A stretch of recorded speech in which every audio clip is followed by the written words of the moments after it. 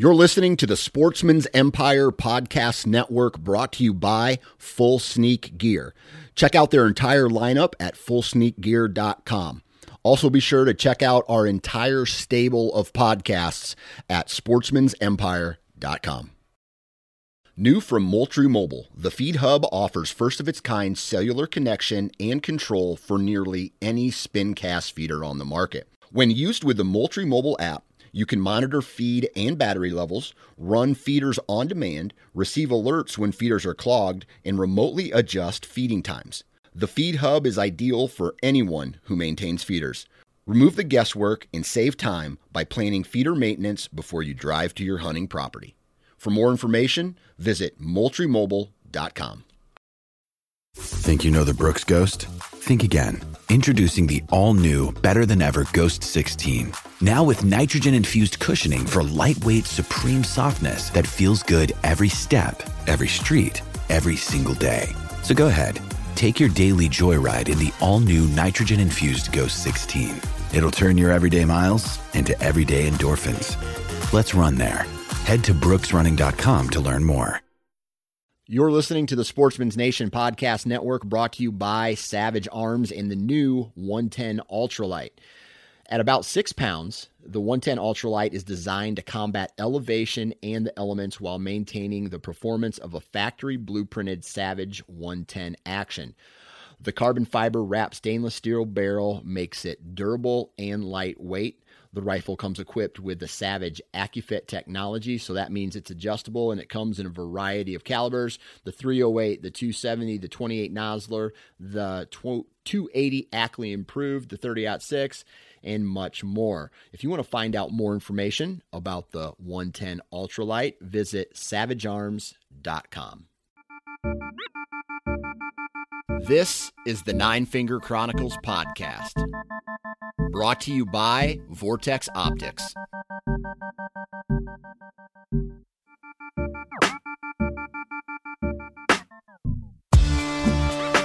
What's up, everybody? Welcome back to this podcast where today we have a straight-up BS session. We're going to be talking with my buddy James Vandenberg, and James is a straight-up bow hunting nut, just like myself, just like you are.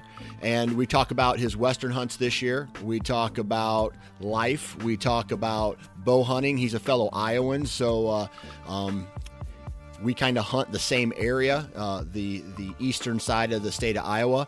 And not much to say, man. It's just a straight-up BS session. But before we get into today's podcast, man, we got to do a commercial, and I want to check my schedule here real quick. I should have done this before, but we're going to do a commercial for the Average Conservationist. Now, he just sent me a new hat, my man Marcus. He is actually the host of the Average Conservationist podcast here on the Sportsman's Nation. And he sent me this new hat, and it just says Average Conservationist. It's gray and black and has like gold lettering on a patch with 3 stars. It is my new favorite hat, and I wear it all the time. It's a badass hat. The new logos and the new t-shirts and hoodies that have come out are really awesome. They're very comfortable. They're well-fitting t-shirts. And if you guys want to find out more information about the Average Conservationist, their apparel lineup, I'm telling you right now, not only does it look cool, it's not there's a word I'm looking for. It's not affliction-esque like some of those other like MMA brands are. I don't like that. It's a cleaner look. The logos are awesome. The hats fit well. The hoodies are awesome, and all of it fits well. And theaverageconservationist.com. Listen to the podcast, The Average Conservationist. They are a 2% for Conservation certified company, just like the Sportsman's Nation is. And on top of it, they give 10% of all of their profit to a conservation network or cause of some sort. So before they even put their money in their own pockets, they take 10% out and donate it. So that is something really awesome that I feel like a lot of companies in the hunting community and the hunting space need to do more of. Marcus and his brand, they're walking the walk and they're talking the talk. And man, that's why I'm working with The Average Conservationist. So go check out theaverageconservationist.com and sit back. I don't care if it's 9 a.m, crack a beer and enjoy this BS session. 3, 2, 1. All right. On the phone with me today, we have a returning guest, Mr. James Vandenberg. James, what's up, man? Hey, Dan, thanks for having me. Yeah, absolutely. Absolutely. I tell you what, this early November kind of had me a little worried with all this warm weather that kind of came in. And luckily, I tagged out before the cold front hit, so I really didn't have to dress up in my heavy thermals and my heavy outerwear this year. And I'll tell you what, I didn't mind it at all. I agree. And I was following your post. You kept saying, the rut still goes on even when it's warm, and that's so true. The only problem is we had like 10 consecutive days of south wind. Oh, man, that killed me. Which in general, I like to think that we're going to get a little northwest, a little southwest, and you're going to get to rotate around where you go sit. But we just had a big string of south winds, which I don't know what it did for you, but it definitely kind of pigeonholed me on where I could sit, and it had me carrying a climber and or a sticks and a stand to go somewhere to a different spot. Yeah. And I don't know what it's like on the properties that you hunt, but my main farm, I've been there for like 8 or 9 years now. And maybe even more, like 2013, or 2007. So 13 years. And I know where I want to be on certain wind directions. And when you have so many winds out of the same direction, man, I just found myself being like, okay, I can't over hunt this spot, because if I blow this bedding area up and these does split, then the buck I want to kill, he goes with them. Right. So I just had to I found myself playing off and almost being on a couple hunts way less aggressive than I normally would be. Yep. No, I totally agree. You get that feeling of walking the same way into the same stand every day.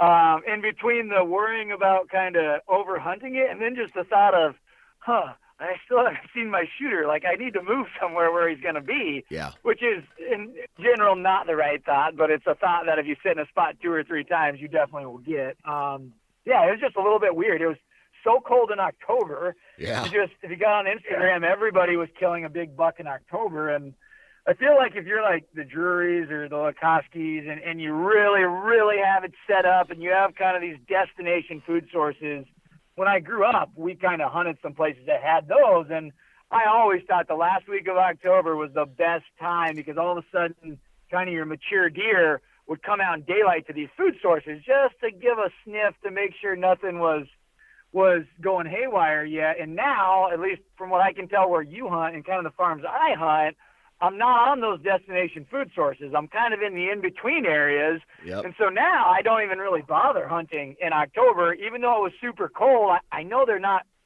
running at noon in October. Right. And I kind of need them to be running at noon, quite frankly. I need them to be kind of covering ground with where I hunt. And so, I watched all that cold weather by. I got all pumped up to hunt the first week of November. It's like it's going back to the 60s, which is great for keeping your toes warm, but it hurts morale a little bit. Yeah, that's a fact. Well, one thing that I've kind of done, and I want to talk about your Western adventures this year too, but one thing that I've found myself doing is picking up a Western hunt during the first, week or the first couple weeks of October to almost go out and have that fun, but at the same time, stay away from my best spots. Cause I'm one of those guys who throughout the years, if I have a weekend free, I'm not the guy who sits on a field edge and kind of waits. I go get it. And I'll go to my best stand on October 7th. You know what I mean? So I add those Western trips in there. And this year, hell, I didn't even make it to my main farm until the afternoon, I think, of November 2nd. So it was fresh and it was awesome. Yeah, no, I'm following your exact wavelengths. I think next year I'm gonna burn some antelope points, which would be like a first week or two of October hunt. I've done a lot of the elk hunting, which always is kind of the first couple weeks of September. And then, yeah, you start getting antsy, especially with damn social media. Yeah. You just, oh man, they must be moving. I mean, that thought goes through your head. And it is in certain places. And this year you definitely could see that with the cold weather we had in October. But like I was telling somebody, or somebody was telling me, I guess, like, you know, it's still not on yet. I mean, it's not on. And you know when it's on when you start seeing the deer at 8, 9, 10, 11 a.m., 2 in the afternoon. Yeah. And I remember this year, it was I went to a spot on a Thursday, which I think was like the 29th of October. And I drive about 45 minutes to the farm I hunt. And no deer, dead deer on the highway, none on the 29th. And I went back on the 1st, which was a Sunday, and that was kind of my first week I was going to start hunting. And on the morning of the 1st going there was 6 dead bucks in that same 40-mile stretch. And so, I mean, something kind of turned on like a light, at least in between here in Mount Pleasant, Washington, Henry, Johnson County. I mean, driving those roads, all of a sudden deer were dead on the road. Yeah. Yep. So let's put whitetail on pause a second, and let's talk about Wyoming, or not Wyoming. Did you go to Wyoming this year, or where'd you go for your elk? I went to Wyoming this year. I had been several years ago on a draw tag on a unit that took I believe 4 points. And my brother is a state trooper in the state of Wyoming, and he lived there. And so me and my dad went together, and we both killed bulls. And so then, like we were talking about off air, I mean, the point creeps all of a sudden. Like when I killed that bull 3 or 4 years ago, I thought I'll sit out a year and then I'll come back and get the general tag with a point or two. And now it's like running away so much to where now it's 2 points plus that special tag, which now they changed from $1,000 to like $1,400. Yeah. And it's just getting so expensive. But I burned 2 points this year and went general in Southwest Wyoming, and took a buddy who had never killed an elk before. And my brother killed, and my buddy killed, and I didn't kill. And my wife was actually opening a business, so I cut the trip short by 2 days, just trying to get Husband of the Year award. So we were only out there for basically 5.5 days, which for people who haven't done it, you just, especially going to a little bit of a new spot to me, my brother had been there, but you really need, I mean, it like takes 3 or 4 days to really get your bearings on where you're going to hunt them at. Yeah. Let alone then to get in within bow range. So it's just, I've kind of decided in my head, like, I've got the work flexibility. My wife loves me. My kids are getting old enough to where it's not just a complete drag on my wife. And so it's like, you know, I got to kind of commit 7 to 10 because inevitably those 4 or 5 day trips, as awesome as they are, I don't think they probably give you as good a success rate as we'd like to think. Well, I'll tell you this, man, your crew, 3 guys walking away with 2 bulls seems pretty legit. We were in elk, and we were talking about earlier. I mean, we were sleeping in grizzly country. My brother had a monster grizzly. He black bear hunts in this area, and he had, I mean, I'll have to send you the picture after this, but he had a grizzly on camera on his black bear bait that was just like one of those images that's just seared in your head on, I mean, just looking at it, and he took it to the DNR, and the DNR basically said it was like a sub-adult male, and I was just like, sub-adult? Like, this thing was a 500-pound bear, at least it looked like it, and it looked like just that classic thought of, if this thing took one swipe at you, like, your head would just pop off. I mean, you're done. Huge neck, huge shoulders, here it is on his black bear bait, and it's like, we're literally sleeping like 800 yards as a crow flies from that, so... But here's the catch. It's like a lot of those places also have elk. The grizzlies don't eat all the elk. Yeah. They maybe eat some of the humans, but they don't eat all the elk. And so we were in high elk numbers. We saw elk every single day. But even when you're in good elk spots, I've been out 5 or 6 years now. I mean, to go do it with archery tackle, to put an arrow through one's lungs or heart and have it expire, it's not easy, even in the really good areas. So, it's fun, it's a challenge, and it's completely different than whitetail hunting. That's why I love it. Yeah. So, we had a little conversation before we started recording, and I was talking to you about this year.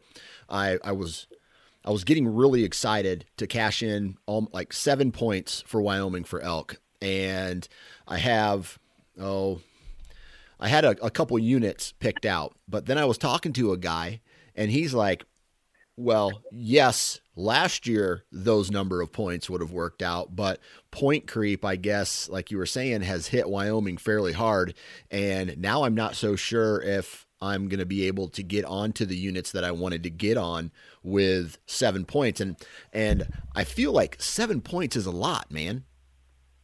Yeah. Oh, that's a lot. You waited a long time. I mean, think about that. Think if you could only go hunt your whitetail farm in Iowa once every 7 years. I mean, you wouldn't just go shoot a booner every year. I mean, you need kind of that learning curve, and this point creep in all these states is making it to where, one, it's expensive.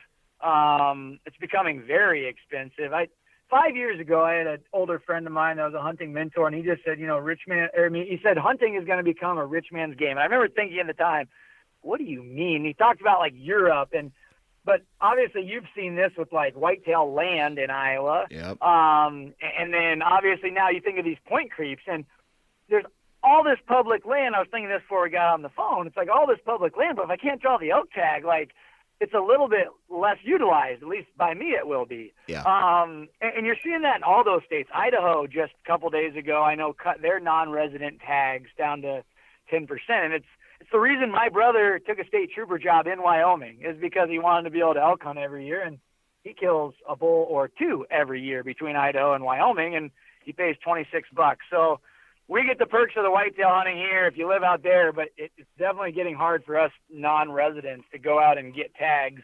And it makes it paramount to where you better understand the various draw regs of every state, because if you're just going to play one state, you're just completely backed into a corner. Yeah.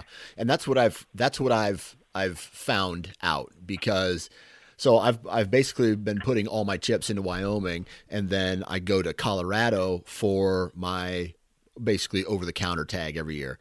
But what I've found out is, unless you know somebody, which I kind of do, but man, we were hunting at 11.5, 11.6, and you try to do that 6-7 days in a row, walking a mile straight up, it kills you. Yeah. And I don't want to act like a pussy here, but man, it just, I'm 40 years old now, and it beats the piss out of you every day. Yeah, you do it for 4 or 5, 6 days. And you get, I remember the first year I went out, we did 78 miles in 6 days. And I was in, really good shape, but my joints hurt so much. Like by day 5 or 6, just like, man, I don't want to go walk another 5 miles. And one thing with elk hunting is, as soon as your morale and your head goes that way, you are completely done. Yeah. There's a joke with some of the guys I've hunted with and the guys I know that elk are always 100% of the time, they're one drainage farther than you physically think you can go to. And I mean, here's the thing, whether you're like a super badass or you're just a regular guy, I don't think our efforts aren't that different. And so we all go in and we all take the same spines and we all get to the same ridges, because we know at some point you get to this thought of, well, if I go much further, I can't get an elk out, because that's the whole back end of the story when you kill one. Right. And inevitably, it's almost always when you stop there, at least in the 6 years I've done it, where you glass, and it's like down one more nasty chute and climbing another 1,100 feet up. Look, there's elk on the top of that ridge. Yeah. And then you got to come up with that decision on, well, am I going to go do this? Am I going to sleep in here? How will we get it out? How will we keep the meat cold? And as soon as your mind kind of won't instantly commit to that, in my opinion, it just gets really hard to kill an elk. Yeah, absolutely. And so, I've done Colorado, I've done Idaho, and now I'm excited for Wyoming. And depending on, I think I'm just going to go to a unit that accepts 7 points. I really don't care really what unit anymore. I just, schedule the time, get a hunt in Wyoming under my belt, and I know it's going to be 7 years or worth of points, but I'm ready to go hunt another big game species in Wyoming. And I got some deer points. I got some antelope points too. So I'm excited to do that. But that's September, right? And now we're talking about these hunts that we want to try to do in October. And it sounds like you wanted to do antelope. I'm in this groove of where I'm getting, South Dakota mule deer. And so let me ask you this: are you going back to Wyoming for antelope? I've got points in Wyoming and I have points in Colorado, but once again, I'll probably just make it a trip to go see my brother. He's going to have his first baby. So I was kind of planning on around that. But it's that same general thought you're having of just like, man, I don't really do much in October, and I don't like committing my 10 whitetail days to October. So if I get time or get the flexibility from work and wife, those hunts are awesome. I mean, I thought about South Dakota. I have 2 or 3 South Dakota points. I've got a buddy that lives there and does really, really good whenever he draws a rifle tag. And then he's been in the Badlands, which is that the part of South Dakota you've been is kind of far west? Yeah, well, okay, so there's two units really. There's the East River and West River. So West River. Yeah, so I've hunted basically across in my last 2 years across the whole West River. I don't want to say north and south, but right along the center of that, off the interstates and whatnot. That's where I've spent most of my time in the furthest southwest area along, and then just northeast of all that. So yeah, man, it's, but I do all that with bow, right? So I'm not necessarily into the whole rifle gig right now. I know I will be at some point, but right now I'm trying to do everything the hard way while my knees still can do what they're doing. Yeah, and so am I. I've actually never shot anything in my life with a gun. I've killed one whitetail with a muzzleloader, I guess, but the other 10 or 11 of them that are in my garage and in my room are all bow kills. So I talk like I know what I'm talking about with rifle hunting, but I don't. What I've looked at is like just logistically, the logistics of this get so hard, and I love going out there and just getting my ass kicked and maybe not. That doesn't bother me, but it's like logistically, it's like if I can only do 3 days, like what kind of odds am I really gonna? Right. So that's where I've kind of looked at some of these rifle offshoots, and really like I have no endeavor to ever rifle hunt elk. I don't have any endeavor to ever rifle hunt mule deer, quite frankly. It's more of like just an antelope thing. I don't know why, but it is for me. So let's, after your elk hunt this year, did you do any other Western hunts? Nope. So we were out there, we went early this year because my brother had drawn a good mule deer tag. So we were out there like the 7th or 8th through the 12th, 13th. And then came home. Yeah, we got to pack 2 elk out. So it was definitely a successful trip. I didn't ever draw back.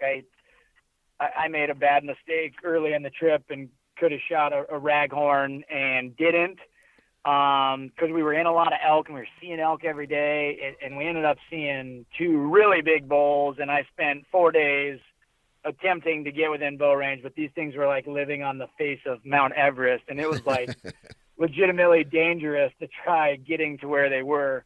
But no, so yeah, I was done the 13th and then really didn't whitetail hunt until November 1st. Sunday the 1st is when I really started at it. And like we were talking about the weather, it ended up changing. I was planning on hunting the whole first week in November, and when the weather switched, I kind of switched my personal schedule and kind of waited till that following weekend, which was the 7th, 8th. And then I think I killed mine on the 12th, but was following along with your adventures. And I mean, I was seeing a lot of action and ended up getting one killed at like 10:30 in the morning in a complete downpour on the 12th. Nice. Well, let's talk about that a second. So going into 2020, you hunt southeastern Iowa, right? That's where. Yeah. So I grew up in Keokuk, so very far southeast, and then now me and you both live Iowa City, Cedar Rapids, and I basically hunt. I mean, Washington, Keokuk, Henry counties now, and one thing that's been hard is I really haven't hunted a farm for 7 years like you have. I feel like ever since that football's been done, I've got my falls back, and I really I kind of bounced around, and I've had permission here, and then I run into a bunch of guys, so I quit hunting that place, and then I get a lease here, and then the guy wants to ratchet up the price. And so I've done a little bit of bouncing, but this year was a completely new farm, actually. But it was one I knew was good because I had known some people that hunted the general area. And so I had 3 or 4 deer that I thought were just no-brainer shooters, which was a lot, quite frankly, for what I was used to. And I ended up killing one of them. The story basically goes, I hunted 4 or 5 times, saw good action. I really like hunting till like 7 a.m. to like 2. And I kind of don't hunt the afternoons in the rut. One, because I have to get my kids from daycare at 4:30, so it's not even an option right now. And I don't know. My farm's set up for that rut activity, and they seem to be really good between 8:30 and 1:30. Yeah. That's where I've had the most luck in these kind of bedding area travel corridor farms. And anyway, almost killed the biggest buck I had on camera. Actually, I went and I sat on the ground. I only had 3 stands up on this property, and I really needed more. And so anyway, there was an area I really wanted to get into, and with these south winds, I couldn't get in there where I had hung the stand. So I thought, there's this thick kind of brush row. I'm going to get in there on the ground. And I had it perfect. I was in the exact perfect spot, but it was too perfect. I was basically sitting in like a strip of like thick, like willow, just the thickest, nastiest stuff where you really couldn't shoot more than 10 or 15 yards, but there was just this one main trail in front of me.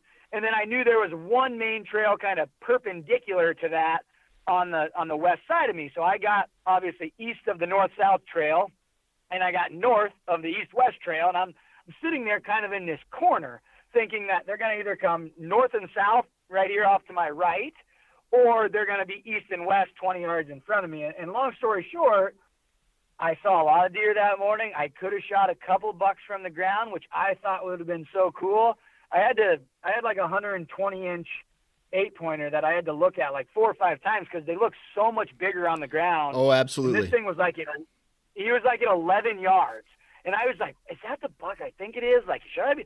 And long story short, I'm sitting there though, and it's like 8:30, and all of a sudden I hear a deer, and it's coming directly from my right shoulder, which is west. I'm looking to the south, and I kind of got ready, but I knew this deer was not coming in a good spot because he was walking directly east, directly at me, and I was not really set up to shoot.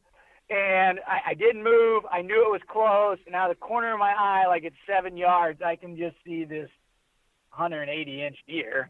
And he doesn't have my wind, and I'm kind of tucked behind a tree, but he knew something was up. He was almost so close that even without my wind, I thought and I heard him stomp, and I'm just looking, and I can see he's got this crab claw, which was a real giveaway thing. So out of the corner of my eye, like looking through my eyebrows, I can just see him. And long story short, he jumped back 20 yards. I turned and drew, but where he jumped back to, he was in all this brush, and I couldn't shoot. And he ended up not knowing really what was going on and got out of there. But I was bummed just because if I would have had to stand there, I think it would have been a slam dunk.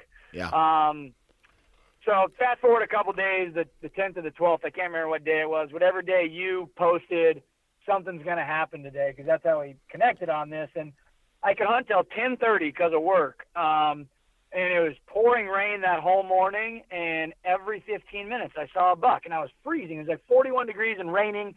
I only wore a rain gear top. I didn't wear bottoms. That was dumb by me. But I kept telling myself, I got to make it till 10:30. I got to make it till 10:30. I kind of got this policy that every time I leave early, I tend to screw up a big buck somewhere. So I stayed to my time. And I'd seen probably 10 bucks just cruising, nothing big. And all of a sudden I look, and coming right to me was what I thought was a really big, heavy horned buck. And I knew it was a shooter immediately, and he was coming on this trail right underneath me. And I drew when he was 50 yards away. He walked directly underneath me. I mean, he was 5 yards when I shot him, and he was still quartering to me, coming at me, but he was so close, I knew it was time to shoot him. And I shot, and he jumps, and he runs, and basically I could just see blood just pumping out, I mean, everywhere. And he stopped at like 65 yards, and I just had this thought of, if that was blood I saw, he's got to be dead. And right then he reared up and tipped over, and I started shivering. You know how that goes, right. And shaking, and I was partly cold and partly pumped. And I thought I had just shot this random super heavy horned deer, I walk over, and as soon as I grabbed him, I thought, wait, this is not a random deer. I have 50 trail cam pictures of this deer. He was just so much bigger in person than he looked in trail cam pictures. And one thing, you can probably speak to this, but different farms obviously carry different genetics, and this farm definitely carries some heavy horn genetics. And just, you would have never said, looking at trail cam pictures of this deer, that he's going to have 50 inches of mass. But he does. I mean, he's got 6 inches basically all the way out on both sides.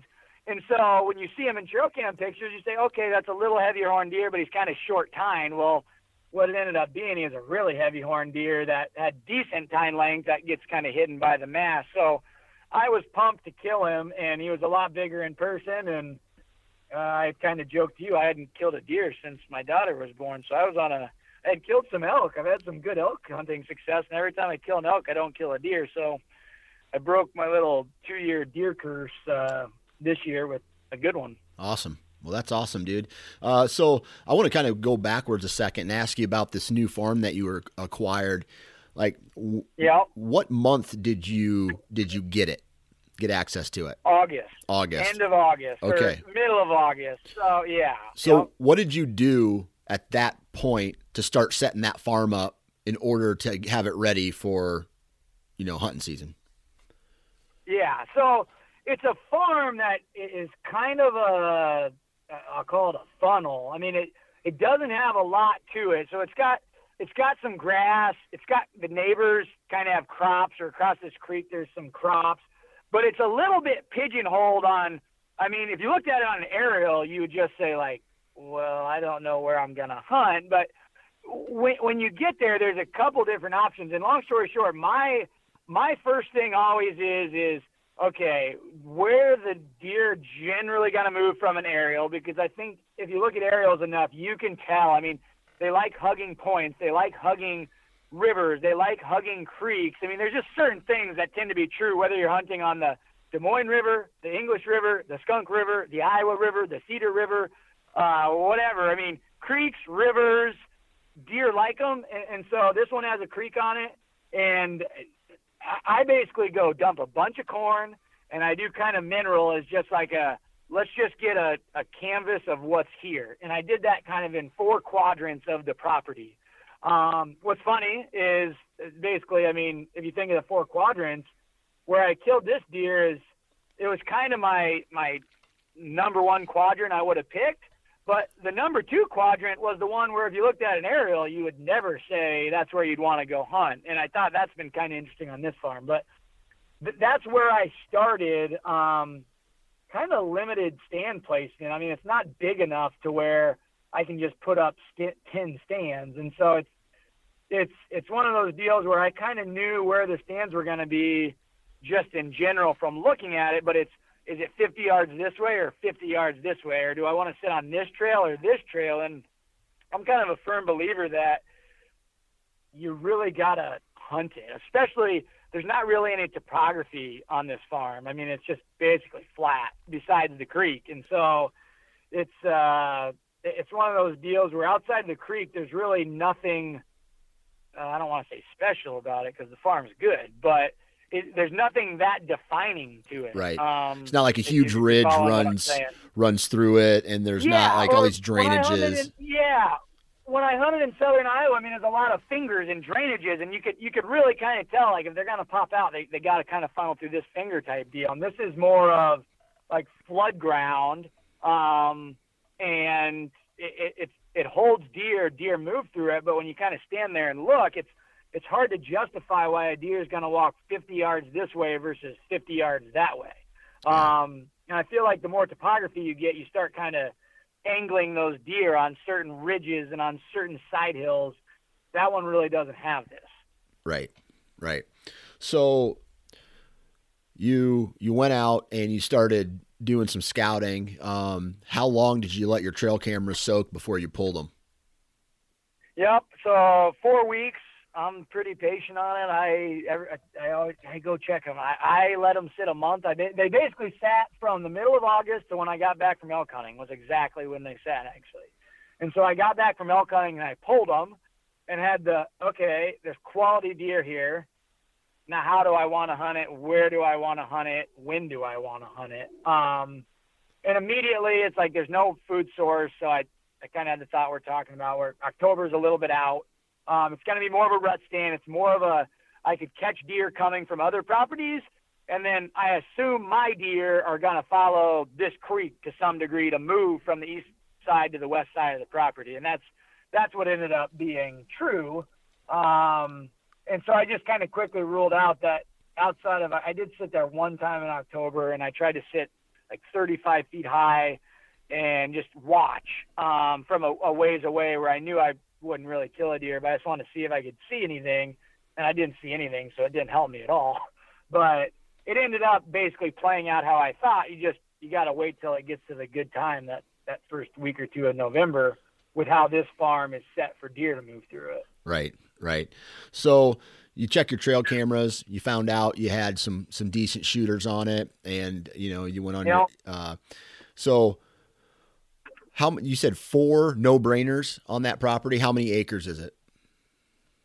Well, see, it's about 200, but only like, I'd say I'm hunting like 60 of it. Okay. So it's weird because it's got all this dead, short grass that used to be farmed. So let's just call it 60 huntable acres. Gotcha. Yeah. And that's what I always tell people is, it's like I have a collective roughly 1,200 acres that I have access to. But of that 1,200 acres, 600 plus of it is ag, and the rest is, fingers and has pastures, cattle and horses running around in it. So it's probably closer to like 400 acres of actual huntable property, which is still really good. So was there one buck that stood out to you on when you pulled cameras that was like, I want him?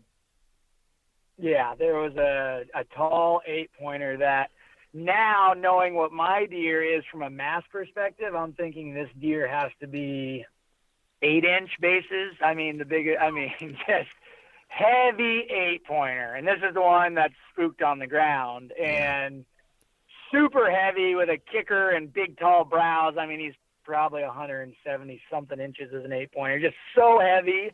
And just one of those racks that looked like if he touched any other deer's rack, he would just snap it. Yeah. He was the no-brainer.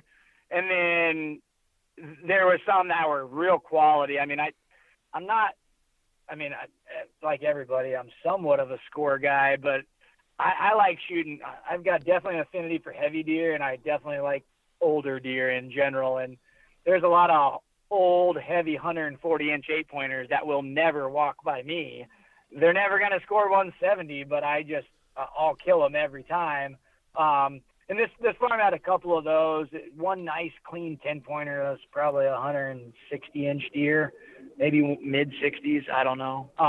But yeah, there was the one stood out though as that deer is a beast. And Velvet, and what I found interesting about him is, in general, I find that a lot of my Velvet pictures become, say you have 4 shooters in Velvet, I don't think that's uncommon, at least on a lot of the farms I've been on. And then as soon as they go hardhorn, it's like 2 or 3 of them disappear, and 1 or 2 of them kind of become the one that stays there. Yep. And I got this one hardhorned all the time. And so he's there or running around, and I just haven't been able to, or I wasn't able to get him in front of me. But yeah, he stood out as just the one if you could circle it, that's the one. But I've never been, me and my brother were joking. I don't know how many times in my life of the deer I've killed, or my brother's killed a lot bigger deer than me.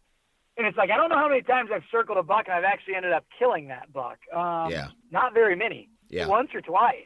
Yeah. And I've killed a handful of times bucks I've never even seen before, never even gotten a picture of. Brent, my buddy, hunted my property last year and killed a beautiful 167-inch deer that no pictures of it. It's just a random deer coming through. So I guess I'm not good enough to set up and kill one deer, but if I had to circle one, it was this heavy bladed tined with kickers 8-pointer. Yeah.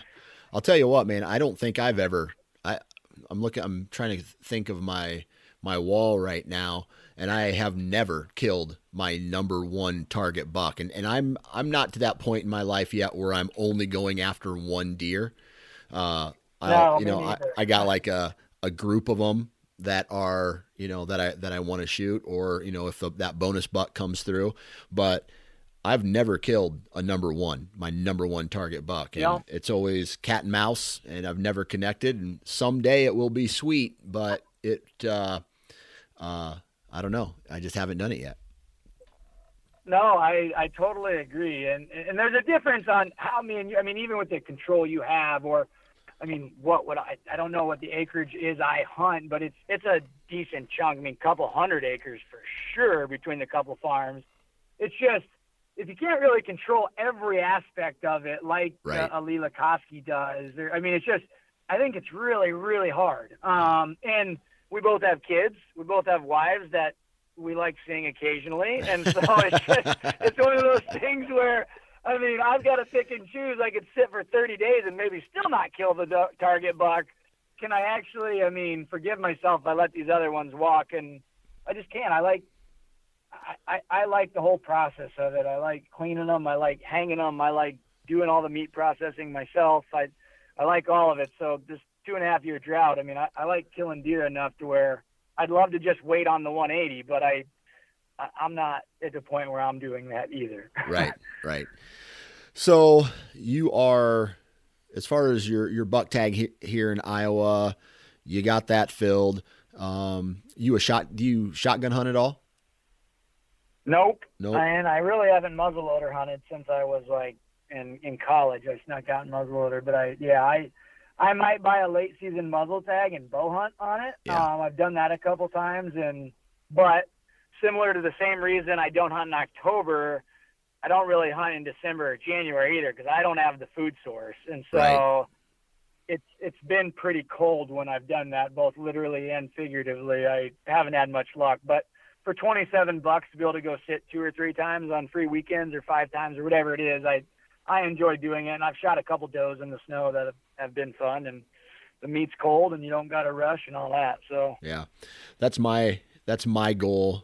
As of right now, I have 3 doe tags that I've already purchased. One here in my home county, and then I go south. I got 2 in a southern county that I hunt, because I don't know, for whoever's listening, doe tags are allocated by county. So once that number is out, then doe tags are done. You can't buy anymore. But some of the counties that I live in, or I shouldn't say, the county that I live in, and I'm sure you find this, if you don't buy your doe tag right away, you're not getting a doe tag in this county. Yep. So I always go to a different county to shoot my does, and there's just more availability there, less pressure, all that stuff. So I want to fill the freezer a little bit more, but other than that, man, I'm going to South Dakota for one more week. I talked the wife into it, and I don't know. I don't think she knows what she's agreed to yet, because our kids are, are stay at home right now. So we'll see what happens in December. But man, I'm pretty excited for South Dakota. Yeah, I would think that time of year you're probably on the back end of the rut, but seeing those deer, and I would just assume it has to be easier that time of year. Like I said, I've got a buddy that rifle hunts out there. Is it rifle season when you're going and you're just taking a bow, or?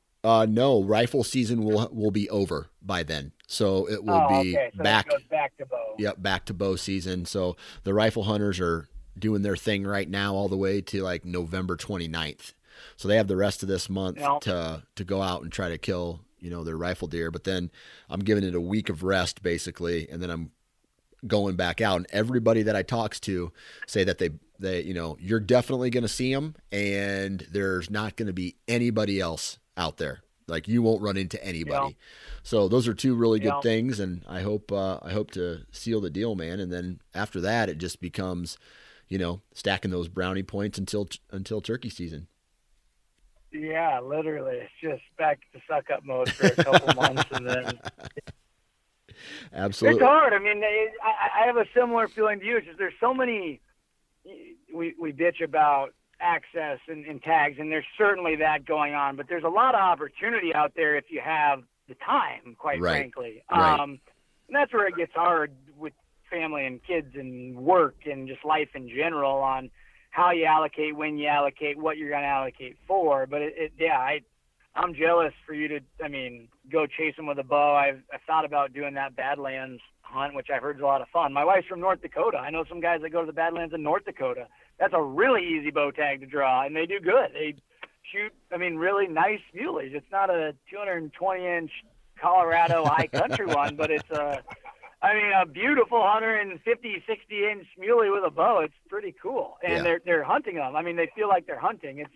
That's one thing when you go on some of those hunts. And I haven't got into the details of your elk hunt, but I'm assuming with as much as you've kind of got kicked in the teeth, and I've done it a couple times in Montana, unfortunately, it's like you almost feel like you're not hunting. You're just hiking because there's no action at all. It's just I'm carrying my bow, but I haven't even thought about taking an arrow out of my quiver. It hasn't even crossed my mind yet because we haven't seen any game. Right. It's fun to be hunting. Yeah, and that's my Colorado trip. Oh man, the very first day we walk into this big drainage, and we had a 350. He was gigantic elk, just going nuts right back at us. And then he was with a herd of cows and ran him off, he ran him off, and they, went their way, and he followed, and we just couldn't catch up to him. He was probably 800 feet higher than us. And, so we were, trying to chase him, and, we would never catch up to him. And then after that, that last trip was just nothing. It was quiet. I think we may have heard one bugle the entire rest of that trip. And you get to a point where you're just like, okay, wait, what am I even supposed to be doing right now? I don't even know what I'm doing right now. I'm just looking at trees. So.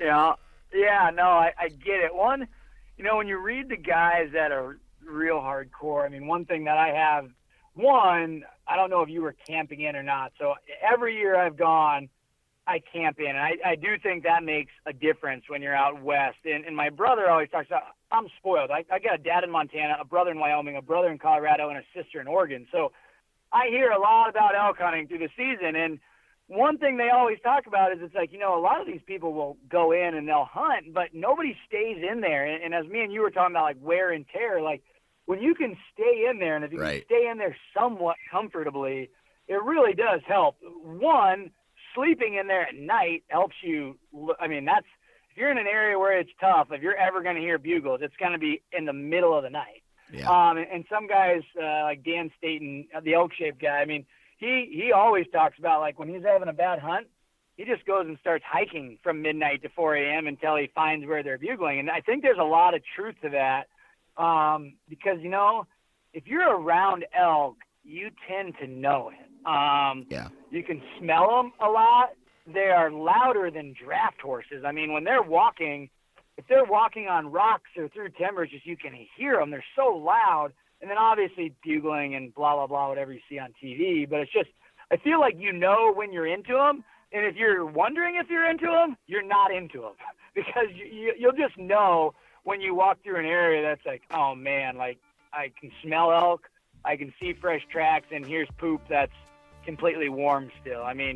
Versus you're trying to justify that the super dry elk poop you're picking up you think this was yesterday, or could this have been like a month ago? Like, right.